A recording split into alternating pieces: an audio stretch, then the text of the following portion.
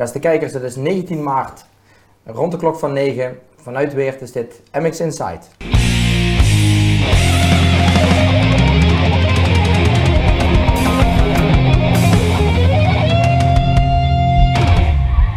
We hebben hier vanavond weer een aantal gasten bij MX Inside. Ik ga ze kort aan u voorstellen. Het is ten eerste Liam Everts, de zoon van Stefan, kleinzoon van Harry.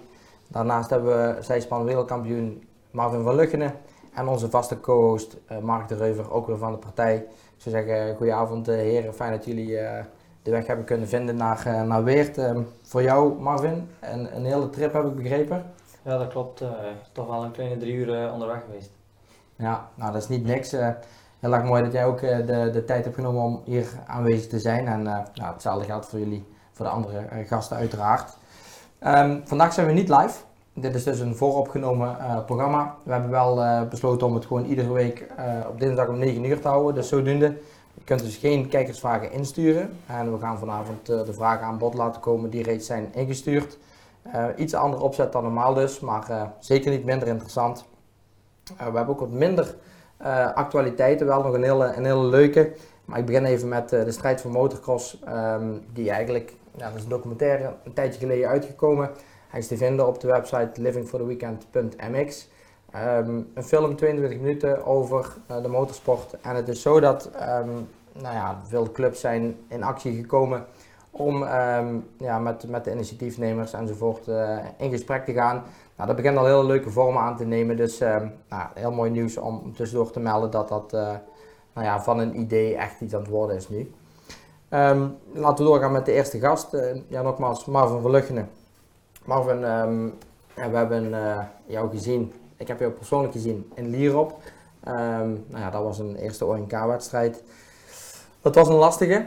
Ik heb betere beelden gezien van jou. En laten we gewoon even een minuutje gaan kijken naar wat jij doet en hoe dat eruit ziet als jij in de baan gaat met jouw zijspan. Waar je vorig jaar dus de wereldtitel hebt kunnen pakken op het hoogste niveau in die sport. Laten we gewoon even gaan kijken.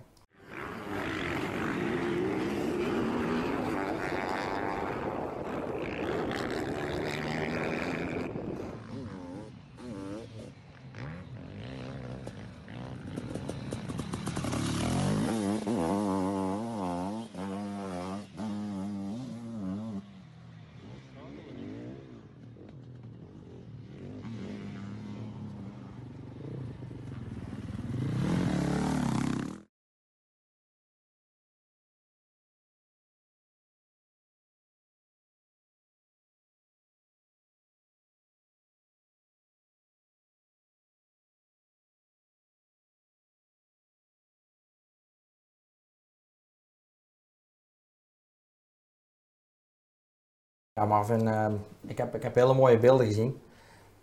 Er zit ook geluid onder, dat is iets wat jij niet hebt gehoord, maar je kent de beelden, je hebt ze zelf gepost op onder andere je Instagram. Ik zag van alles, maar laten we even beginnen naar dat shot waar dat je eigenlijk over de finish komt van een bepaalde wedstrijd en ook naar boven kijkt. Volgens mij pak je daar de wereldtitel, is het dan binnen. Kun je iets vertellen over dat moment? Ja, dat klopt. Dat was in Roggenburg in Zwitserland, waar we de wereldtitel pakten. En voor mij was dat de eerste wereldtitel in mijn carrière. En dan ook als jongste wereldkampioen, dat was toch wel iets speciaals, maar ook naar teken van mijn overleden vader. Dat was toch wel zeker een heel emotioneel moment. Ja, maar hoe oud ben je nou? Nu 23. Oké, nou dat is zeker vrij jong. Unieke prestatie dan in de sport. Jouw vader was zelf ook actief bakkenist of zijspancoureur? Nee, die was gewoon eigenlijk solo motocrossen, maar dan in de amateurfederatie. Die heeft dan ook de overstap gemaakt naar de zijspancross. Ik denk 2 jaar actief op het hoogste niveau, maar nooit echt topprestaties bij wijze van spreken, maar toch wel altijd actief in de motorsport. Ja. Nou, heel mooi om te zien dat dat een bepaalde emotionele lading met zich meebrengt. Natuurlijk is dat voor iedereen wel, maar in jouw geval kan ik me dat wel indenken dat het extra ietsje is. Ik zie ook Ben van de Boogaard, dat is jouw bakkenist al lang? Nee, sinds vorig jaar zijn wij pas samen gestart eigenlijk. En de klik was meteen supergoed en het was ook meteen raak. Dus dat hadden we zeker niet verwacht, of toch zo snel niet. En daardoor gaan we ook gewoon verder. Oké, perfect. nou ja, ik zie daar twee nog vrij jonge gasten op het podium staan. Nou, de competitie is niet mals. We hebben hier Etienne Baks ook gehad zitten. Hoe vergelijk je jezelf met dat soort jongens, zo'n Etienne Baks? Ja, dat klopt. De tegenstander is natuurlijk heel sterk. Je hebt Etienne Baks, maar je hebt dan ook een Koen Hermans, ook jeugdig talent. Veldman, Daniel Willemsen, Giro. Ja, het is gewoon voor iedereen, denk ik, opnieuw jezelf bewijzen. En ik denk mechanische pech is heel belangrijk in onze sport. Maar ook blessures is heel belangrijk. En ik denk dat wie daar een beetje van gespaard kan blijven gedurende het seizoen, dat toch wel heel dicht bij de titel zal zijn. Ja, het is natuurlijk zeker ook vergelijkbaar dan met andere sporten, maar wat ik altijd van de zijspansport begrijp is dat het heel veel handgemaakt is, zelf gemaakt, helemaal eigen bedachte frames en veringssystemen. Er zit heel veel techniek in, zeg maar, wat zelf verzonnen moet worden als het ware. Hebben jullie daar een speciaal team voor die dat regelen? Ja, we hebben toch wel een heel sterk team achter ons staan, denk ik. Anders pak je zeker en vast de wereldtitel niet. En zoals je zegt, moet hier en daar wel iets zelf bedacht worden. En ja, het is dan ook wel belangrijk dat dat in het team blijft. Dus ik denk dat dat bij ieder team hetzelfde is. Dat iedereen op zoek gaat naar toch wel die kleine puntjes die nog te verbeteren zijn. En ja, dan is dat wel belangrijk voor in het team te houden. Ja, nou mooi om te zien. We hebben ook wat kijkersvragen en we hebben natuurlijk ook twee andere gasten hier aan tafel. Volg je dat zelf, Liam, de zijspansport? En is dat iets, mag Marvin jou een keer mee in de bak nemen, zeg maar? Ik wil dat wel proberen, maar ik volg het persoonlijk niet zo overdreven veel. Ik volg het wel op Instagram een beetje, maar niet om te zeggen dat ik het wekelijks volg. Maar ik vind het wel chapeau wat ze doen, echt zot gewoon. Ja. Echt, de springen ook die ze nemen. Ik was in Spanje aan het trainen met, ik denk, een van de baksen, ik weet niet meer wie, de grootste. Ja. Ik weet niet hoe het heet. Die ook gesprongen en allemaal cellen, dat was ongelooflijk hoe die draaiden en ongelooflijk. Ja. Snap jij dat, Mark? Ik woon in Bergijk, Jean-Paul. Nou, daar komt Etienne Baks natuurlijk vandaan, die komt uit Bergijk. En ik was ook in Spanje aan het trainen, toen croste ik zelf nog. En Etienne was daar ook daar. Dus ik zeg, kom je even in de bakje staan? Ik zeg, dat is goed. Dan ga ik even in het bakje staan. Jongen, dat is niet normaal. Dus ik ging in het bakje staan en hij begon met rijden natuurlijk. En jongen, ik zat te schreeuwen dat hij rustiger moest doen. Hij zegt, jongen, ik kan niet rustiger, dan slaat hij af. Zo langzaam ging hij dus blijkbaar. En een klein tafeltje over, jongen. Ik was na een halve ronde helemaal kapot was ik, hé. Dikke armen, benen, ik weet niet wat ik aan me voelde. Een half rondje moest je eruit. Dat is moeilijk hoor, dat is echt moeilijk. Ja, want je hebt zo dat ding vast, maar je hebt niks tussen je benen, dat is heel gek. De bakken dat is echt zwaar, dat is echt niet normaal. Hey, en Marvin, als ik me dan, je bent een team samen met Ben, heb jij zelf ook ooit in de bak gestaan, zodat je kunt begrijpen wat de bakkenist meemaakt? Ja, ik heb dat wel zelf geprobeerd, maar het is zoals Mark zegt, het is gewoon ook niet voor mij besteed. Ik moet het stuur zelf in handen hebben. Ik kan dat vertrouwen niet hebben in iemand anders. En ook de strik die je opneemt, nee, dat is helemaal niks voor mij. Ja, maar dat is ook zo, want ik stond dus naast hem en hij rijdt. En hij ging die tafel springen en ik schreeuwde dat hij dat niet mocht doen. Maar dat was ik denk net zo breed als dit tafeltje. Maar ja, dat doet hij natuurlijk gewoon. Dus dat is echt heel moeilijk hoor. Zeker omdat ik het ook gecrossed heb. Dus ik heb zelf het stuur in handen. Nee, dat is niks voor mij. Hey, en in de gewone, de normale auto zeg maar, rij je dan ook het liefst zelf? Is dat ook dan, je zit er niet graag naast? Nee, dat is overal wel een beetje zo. Want, vaak zegt mijn vriendin toch wel van, stop eens met zagen bij wijze van spreken dan als zij aan het stuur zit. Want, ik weet niet hoe dat komt. Hè. Ik heb het gewoon zelf graag in handen en het vertrouwen ligt gewoon zo hoog bij jezelf en ik weet niet. Ja.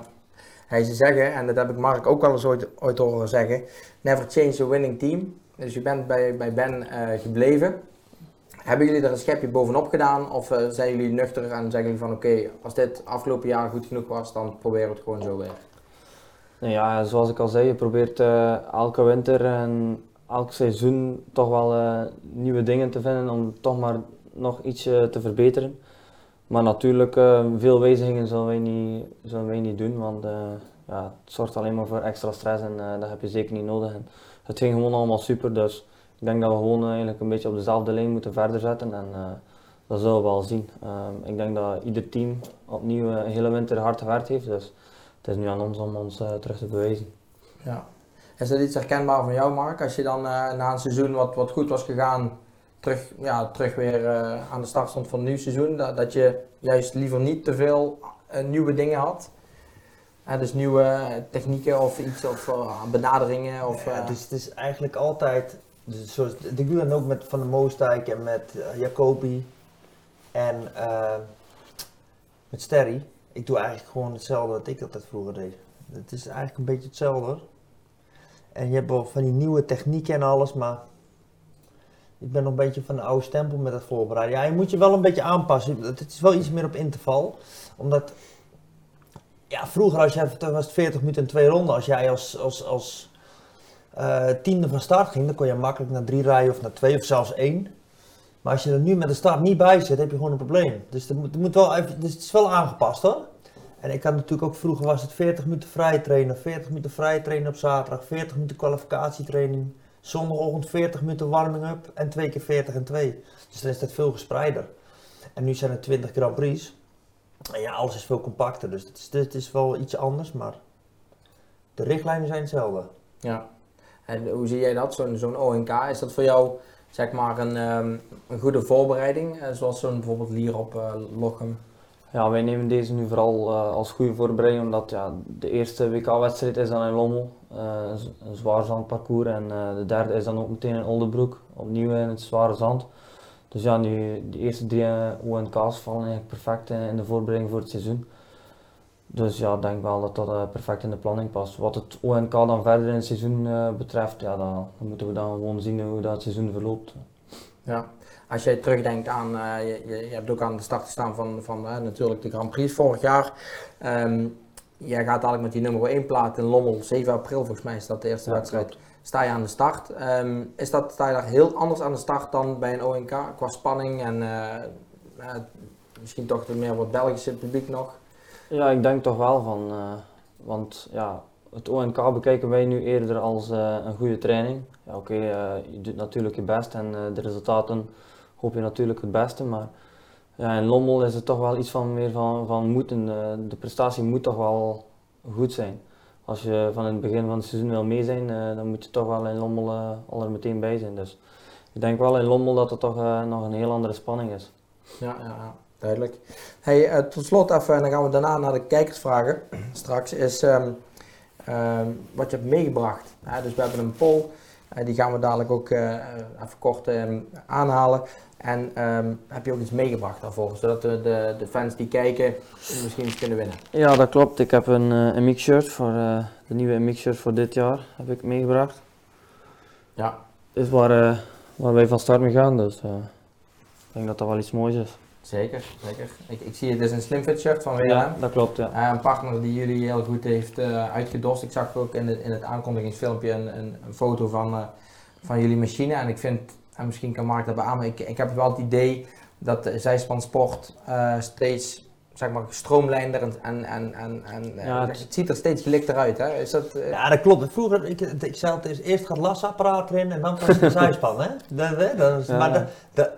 Maar ik moet mijn woorden een beetje terugnemen. Dat is wel anders hoor. Als je ook naar Baks kijkt en zo en met die truc en zo. Het is echt aan het veranderen. En ook qua publiekaantallen. Want ik ben ook sowieso in Lochem, die ONK's en zo. Dat speelt toch wel daar hoor, dat zijspancross. Dat is toch wel een grote sport. Maar het is wel, ik vind het wel een hele gesloten gemeenschap. Want het is niet... Je ziet geen mensen van de zijspancross die naar de motocross komen kijken. Het is echt een ding, maar het is wel, die zijn wel heel fanatieker als motocrossers hoor. Nou, denk ik ook. Fanatiek hoor. ja. Buiten de baan ook. Ja.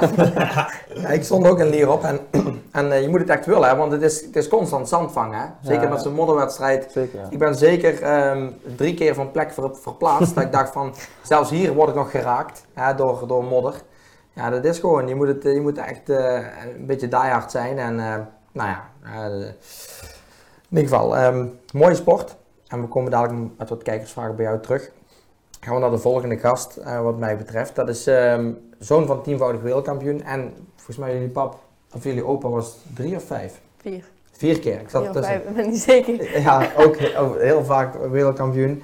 Het zijn nogal wat getallen natuurlijk en Liam Everts vandaag bij ons, die gaat op 31 maart gaat hij eigenlijk aan het grote werk beginnen wat mij betreft. Als ik kijk naar, dat is toch wel waarschijnlijk een beetje de wedstrijd om mee te beginnen. De echte seizoensopener, dan worden de punten verdeeld, de grote knikkers. De EMX-wedstrijd 125cc in Valkenswaard. Liam, ik zou zeggen welkom. Fijn dat je ook even tijd kon maken vanuit Lummen hier naartoe gereden. En we hebben ook een filmpje gemaakt met hoe jij eigenlijk de laatste weken bezig bent om je voor te bereiden met die nieuwe motor. En laten we gewoon even gaan kijken.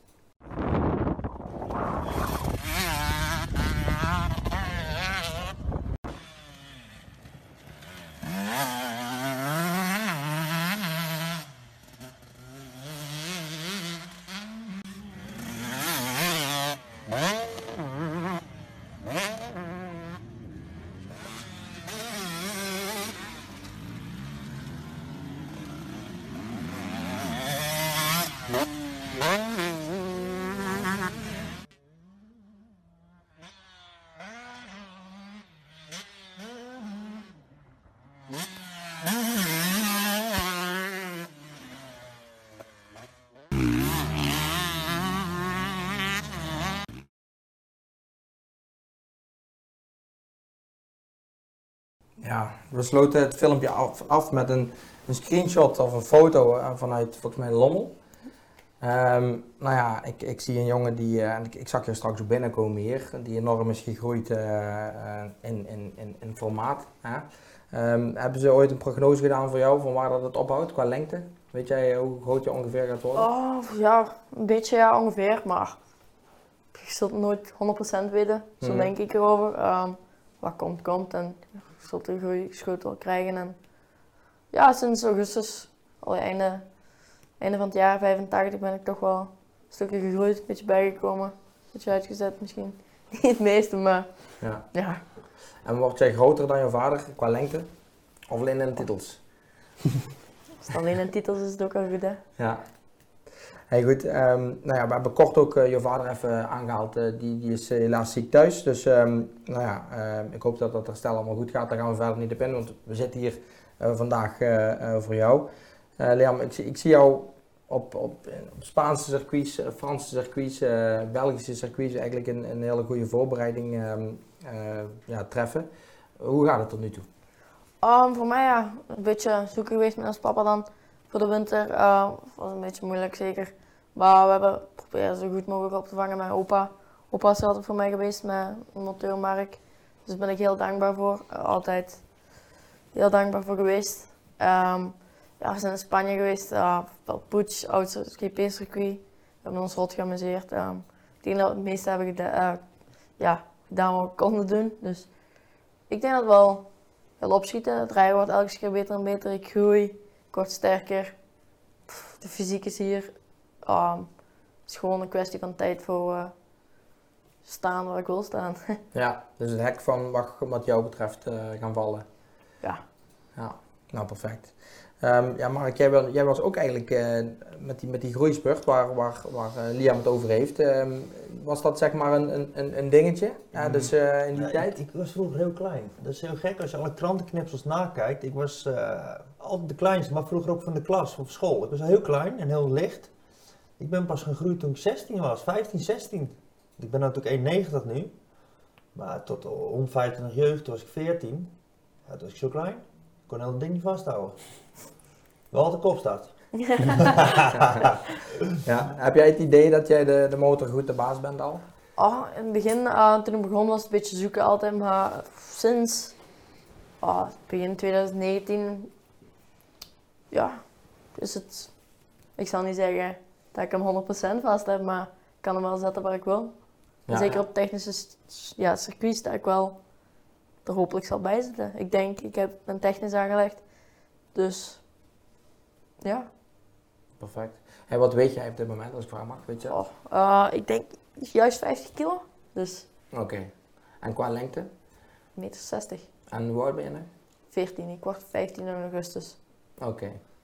Ja, dat is zo'n leeftijd, dan moeten die jonge mannen al elkaar laten zien in de EMX. Mark, jij hebt hem ook zien rijden, wat trainingen.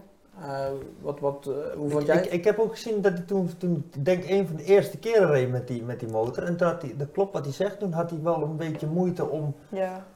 Zoals in Lommel was dat toen, maar dat was heel veel sporen hoor, was het toen. Toen was met de vering was al maximum naar onder gezet. Toen zag ik... voetsteuntjes hoger. Af en toe een beetje moeite zo, met eraan hangen, maar toen heb ik hem gisteren, of was het nou eergisteren, nee donderdag, vorige week, maakt niet uit wanneer het was.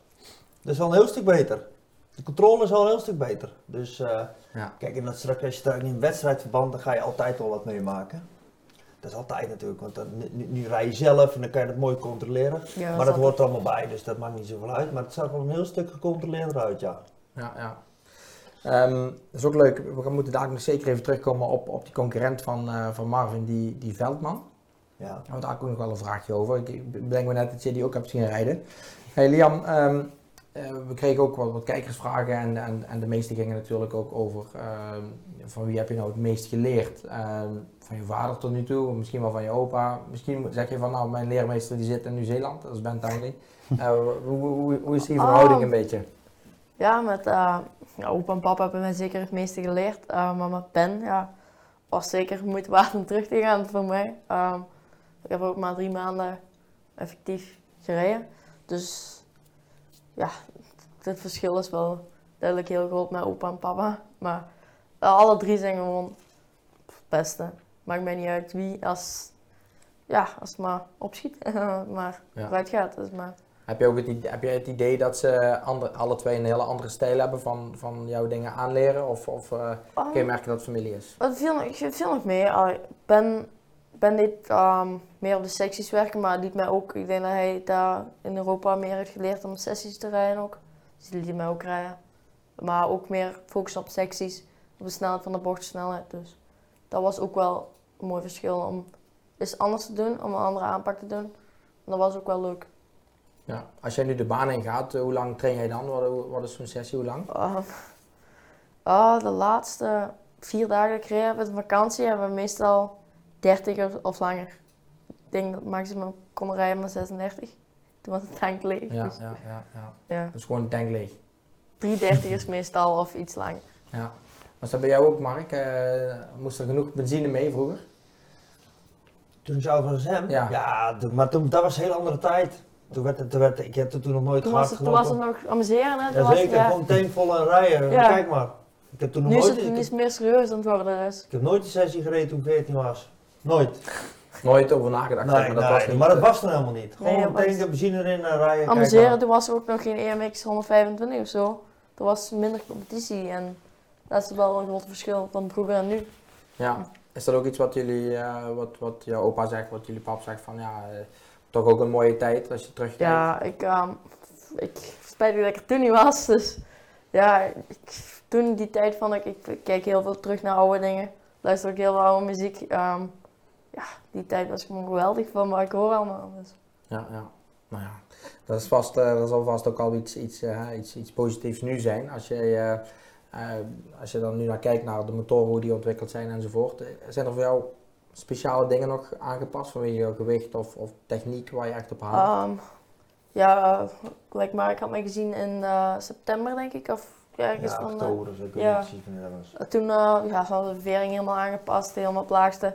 Voetsteuntjes waren zoiets hoger.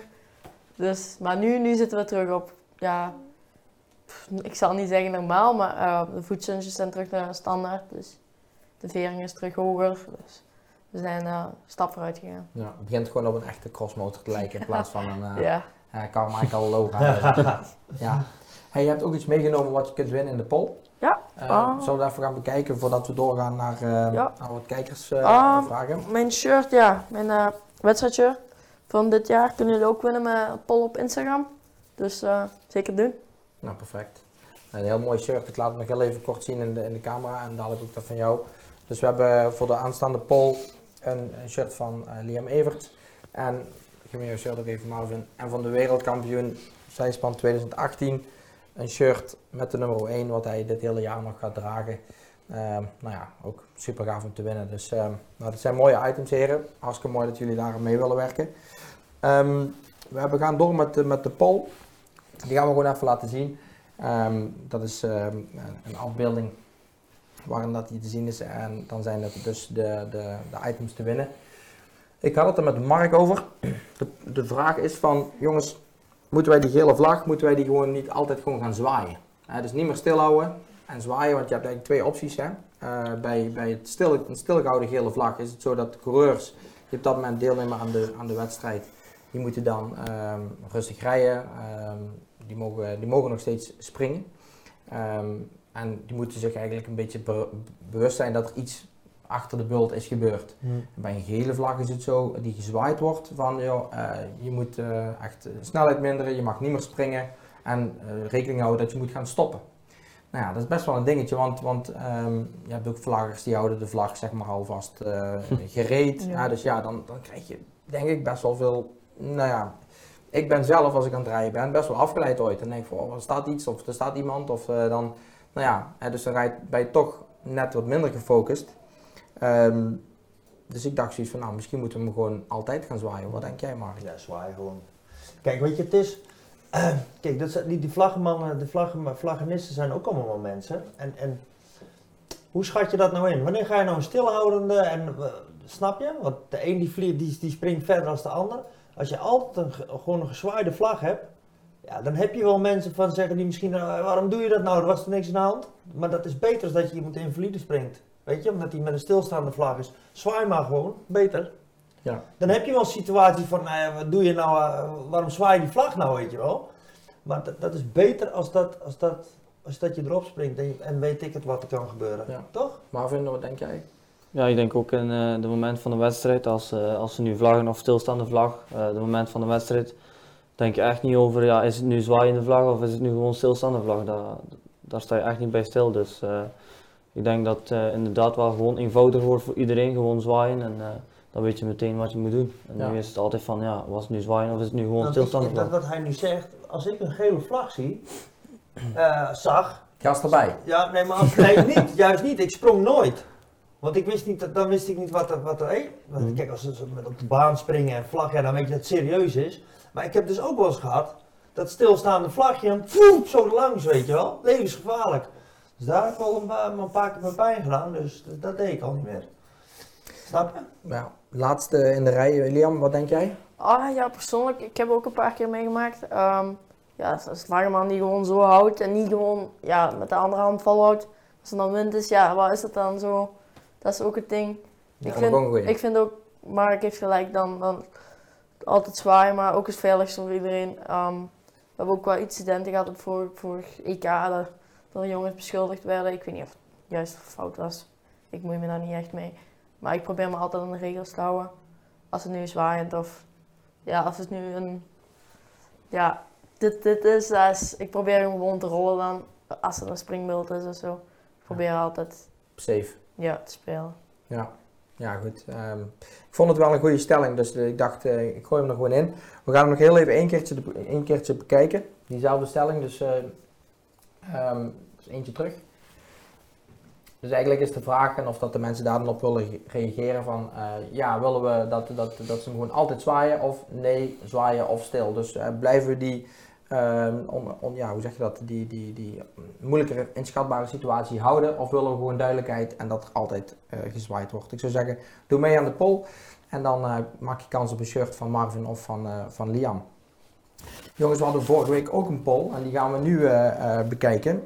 Dat was over de intrede van de viertakt. Daar hebben jullie alle twee nog niet mee te maken. Hè? Dus zijspan is vooral tweetakt. We hebben ooit eens een keer iemand wat zien proberen met een viertakt. Ik weet niet of we daar nog heel diep op in moeten gaan. Maar tweetakt, en bij jou is het natuurlijk ook tweetakt.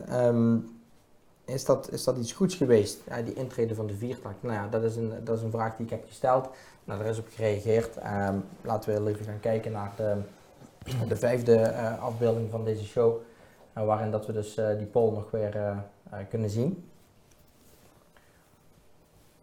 Ja, wat we hier nu zien, is dat de meeste mensen zeggen 62%. Ik weet dat dat ongeveer een mannetje of 500 is, ten opzichte van 300 nee-stemmers.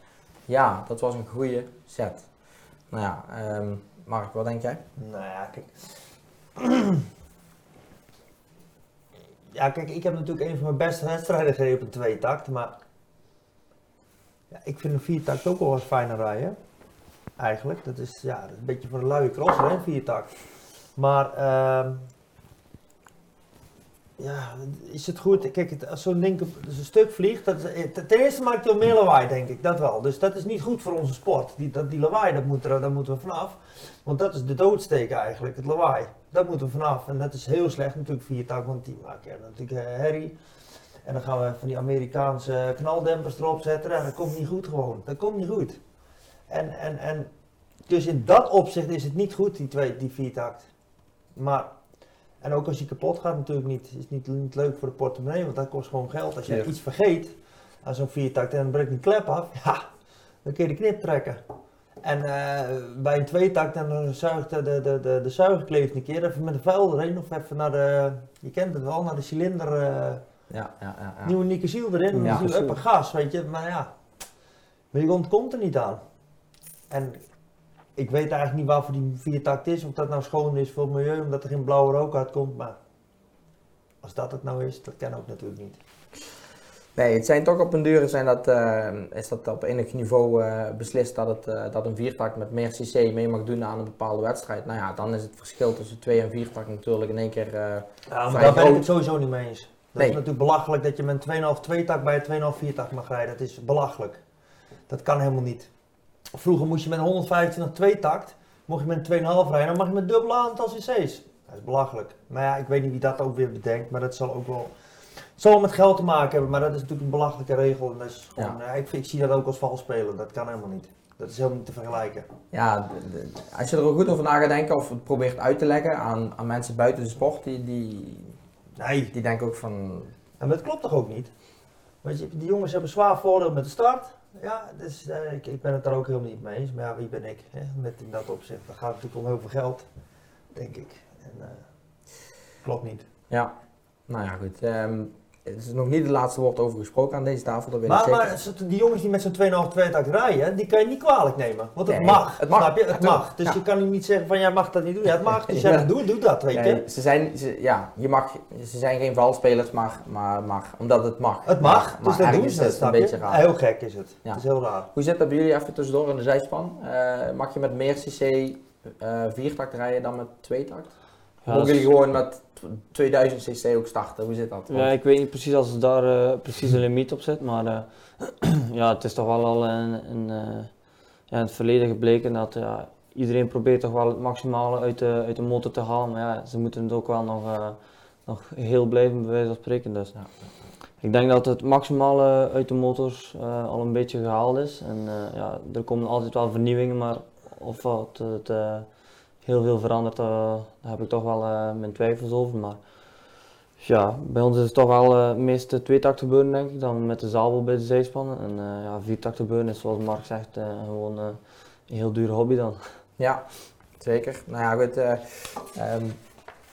Bij jullie ook dus, ik zie af en toe ook die 4-takt tussendoor. Ik zeg al, ik heb Max even een tijdje geleden nog geprobeerd met die Yamaha. Toch weer terug op de vertrouwde sabel is het, hè? Ja. Dus nou ja, het zal wel zo moeten. En eigenlijk wel zo eerlijk als iedereen met hetzelfde rijdt. Hebben we nog wat te winnen? De poll, daar zat een soort van, er zitten wat prijzen aan vast. Vorige week hadden wij hier in de uitzending Kouwenberg. Die had sowieso 2 kaarten bij voor de Zwarte Cross. En Marc de Reuver, organisator van Motocross Grand Prix in Valkenswaard, die had 2 kaarten bij voor de Grand Prix op 30 en 31 maart aanstaande. Laten we gewoon wat winnaars gaan trekken.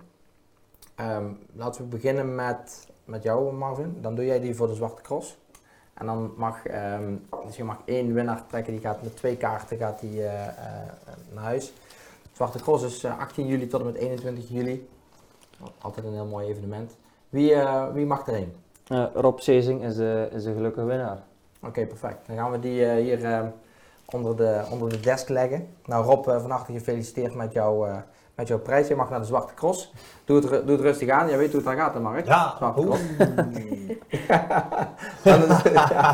Ja, ik ook toevallig. Hey, en voor de Motocross Grand Prix Valkenswaard.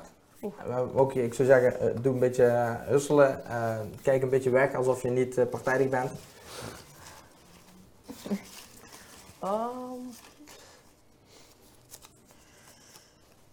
Jarno Lier. Ja, perfect. Ja, alsjeblieft. Super. Nou, Jarno Lier, jij gaat naar de Motocross Grand Prix in Valkenswaard. Nou ja, het zijn toch voor beide evenementen unieke tickets. Grand Prix Valkenswaard omdat het niet super goedkoop is. En natuurlijk allemaal toppers aan de start. En de Zwarte Cross die is gewoon helemaal uitverkocht. Dus heel uniek om daar toch nog kaarten voor te hebben. Heren, gefeliciteerd. En ik zou zeggen, neem de vriendin mee. Maar de Zwarte Cross misschien niet. Nee. Misschien beter zonder vrienden.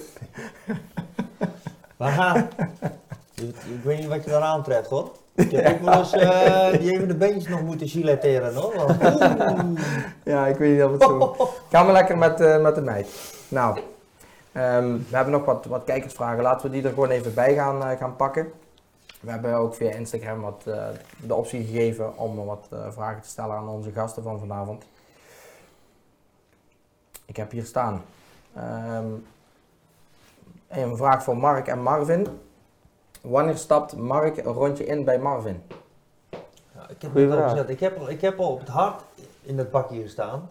Maar ik moet eerlijk zeggen, ik heb ook een keer bij Willemsen, dat was toen een allround motorsportman van het jaar, was er vroeger in Veldhoven.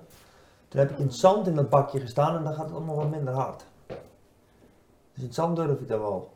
Maar ook niet, jongen. Ik heb heel geen conditie mee, jongen. Ik kan helemaal niks meer. De motor ook 2 rondjes ben ik helemaal kapot. Maar mocht Ben van der Boogaard nou net voor de Grand Prix in Lommel op 7 april toch net niet fit zijn, dan niet bellen. Nee, niet bellen. Dat is uit. Oké. Een vraag voor Liam. Liam, denk jij het record van je vader te gaan verbreken? Nou ja, dat is een vraag die je waarschijnlijk 1000 keer krijgt. Maar, nou ja. Ja, persoonlijk ben ik er niet echt mee bezig. Ik focus me meer op dit jaar en dat is een meer bijzaak voor mij. Dit jaar komt eraan en dan zien we voor volgend jaar en dan de toekomst. Ik focus me echt op dit jaar. Op Axel nu en dan op Valkenswaard. En dan zien we hoe het komt. Ja, nou ja, dat lijkt me heel slim. Dan hebben we nog een vraag voor Marvin. Zou je niet liever dubbele shiften gaan werken weer en terug bij de MCLB rijden?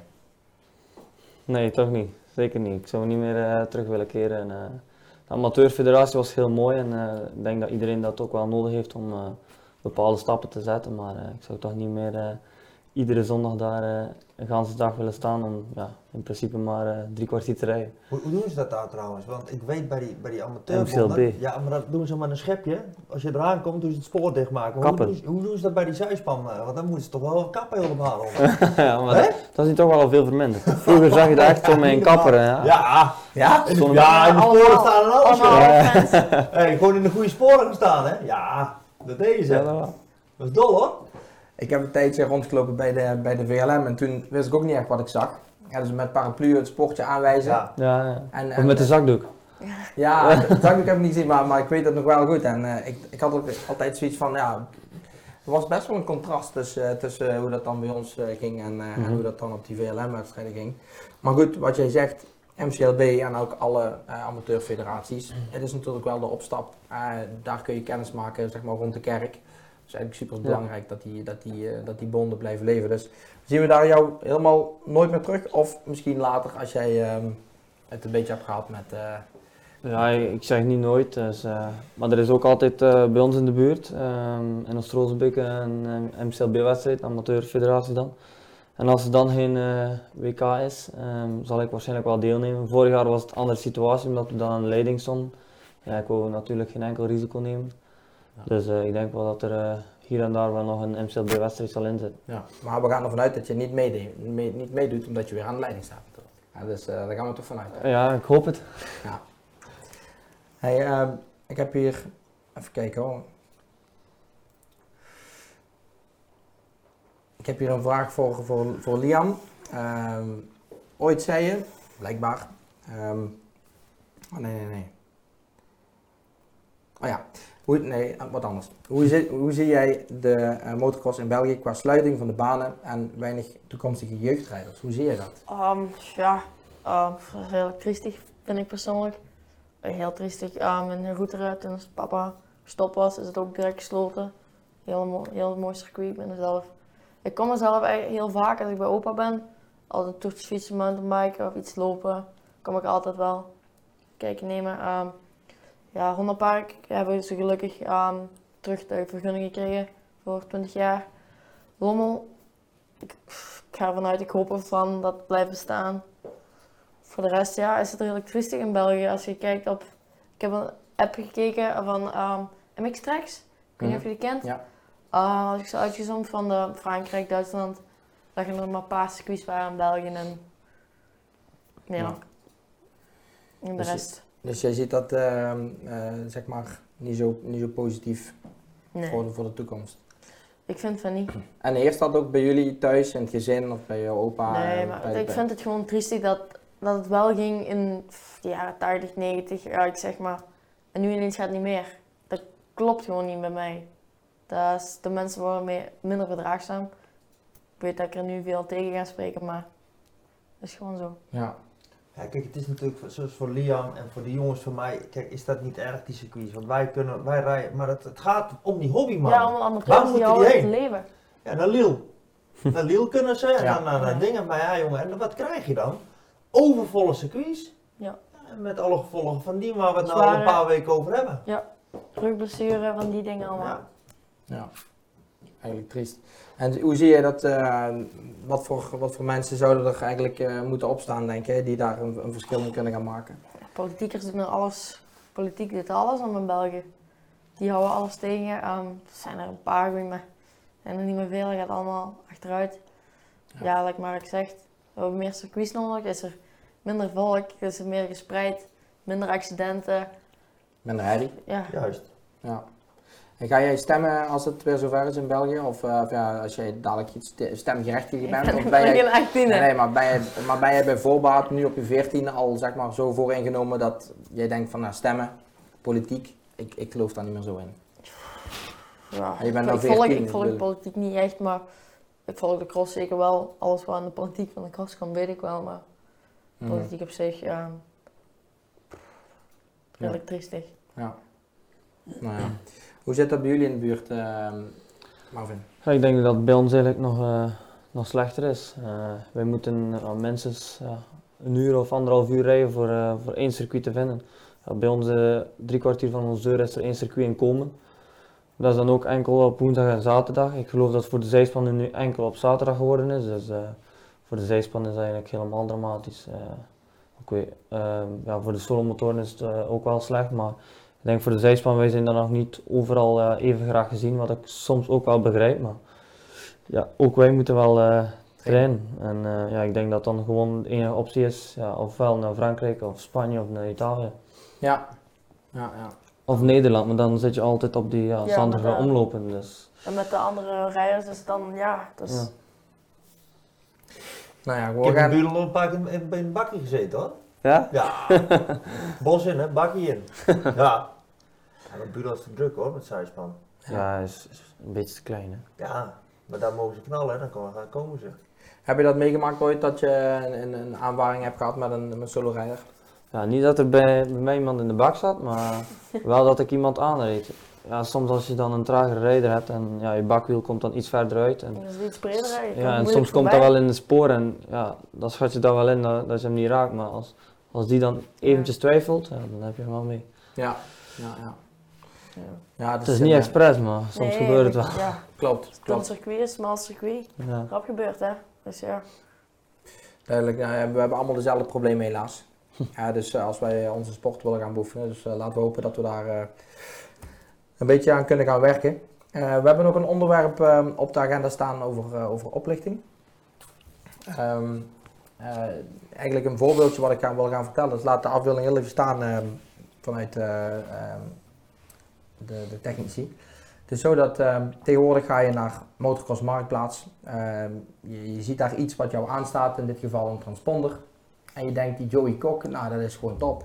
Die biedt hem aan, die wil er vanaf. Laten we daar eens een berichtje naar sturen. Een weggeefprijs, nou ja goed, why not?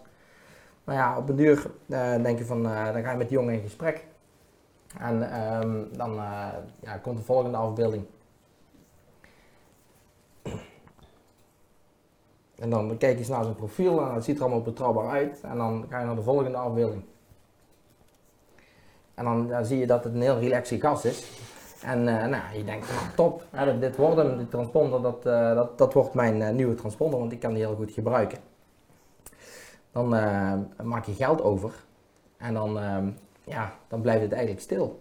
Dan komt er geen transponder jouw kant op, dus dan klopt het eigenlijk niet zo goed. Nou ja, helaas is dat mij overkomen en jou kan het de volgende keer ook overkomen. Dus ik zou zeggen, let op met dat soort praktijken. Ik heb een berichtje onlangs gekregen van de politie dat ze door gebrek aan capaciteit zo'n zaak als de mijne niet kunnen behandelen. Van vorig jaar augustus, het is nu maart, dus kun je nagaan. Er gaat allemaal tijd overheen en dit soort gasten blijven gewoon heel relaxed op de bank zitten thuis. Andere mensen oplichten. Dus wou ik toch wel even tijd voor inruimen om Joey Kok daarvoor te bedanken. En ik zou zeggen, het is niet van de uiteindelijk 125 euro. Dus we zien jou vast wel nog wel op het circuit. Dus let daarmee op. We hebben ook contact opgenomen met Motocross Marktplaats. Van joh, gebeurt dat nou veel? En natuurlijk is dat vaker aan de orde. En ze gaven ook wat tips mee. Daar hebben we ook nog een kleine afbeelding van. Ik kan even gaan kijken. Mocht je nou een verdachte advertentie zien, dan kun je rechtsbovenin, kijk John Beyer, die ken je ook Mark, topgast hè. Ja, dus zeker. Daar gaan we het zeker niet over hebben. Ik kwam hem zeker ook even in beeld brengen omdat hij gewoon een mooie motor aanbiedt.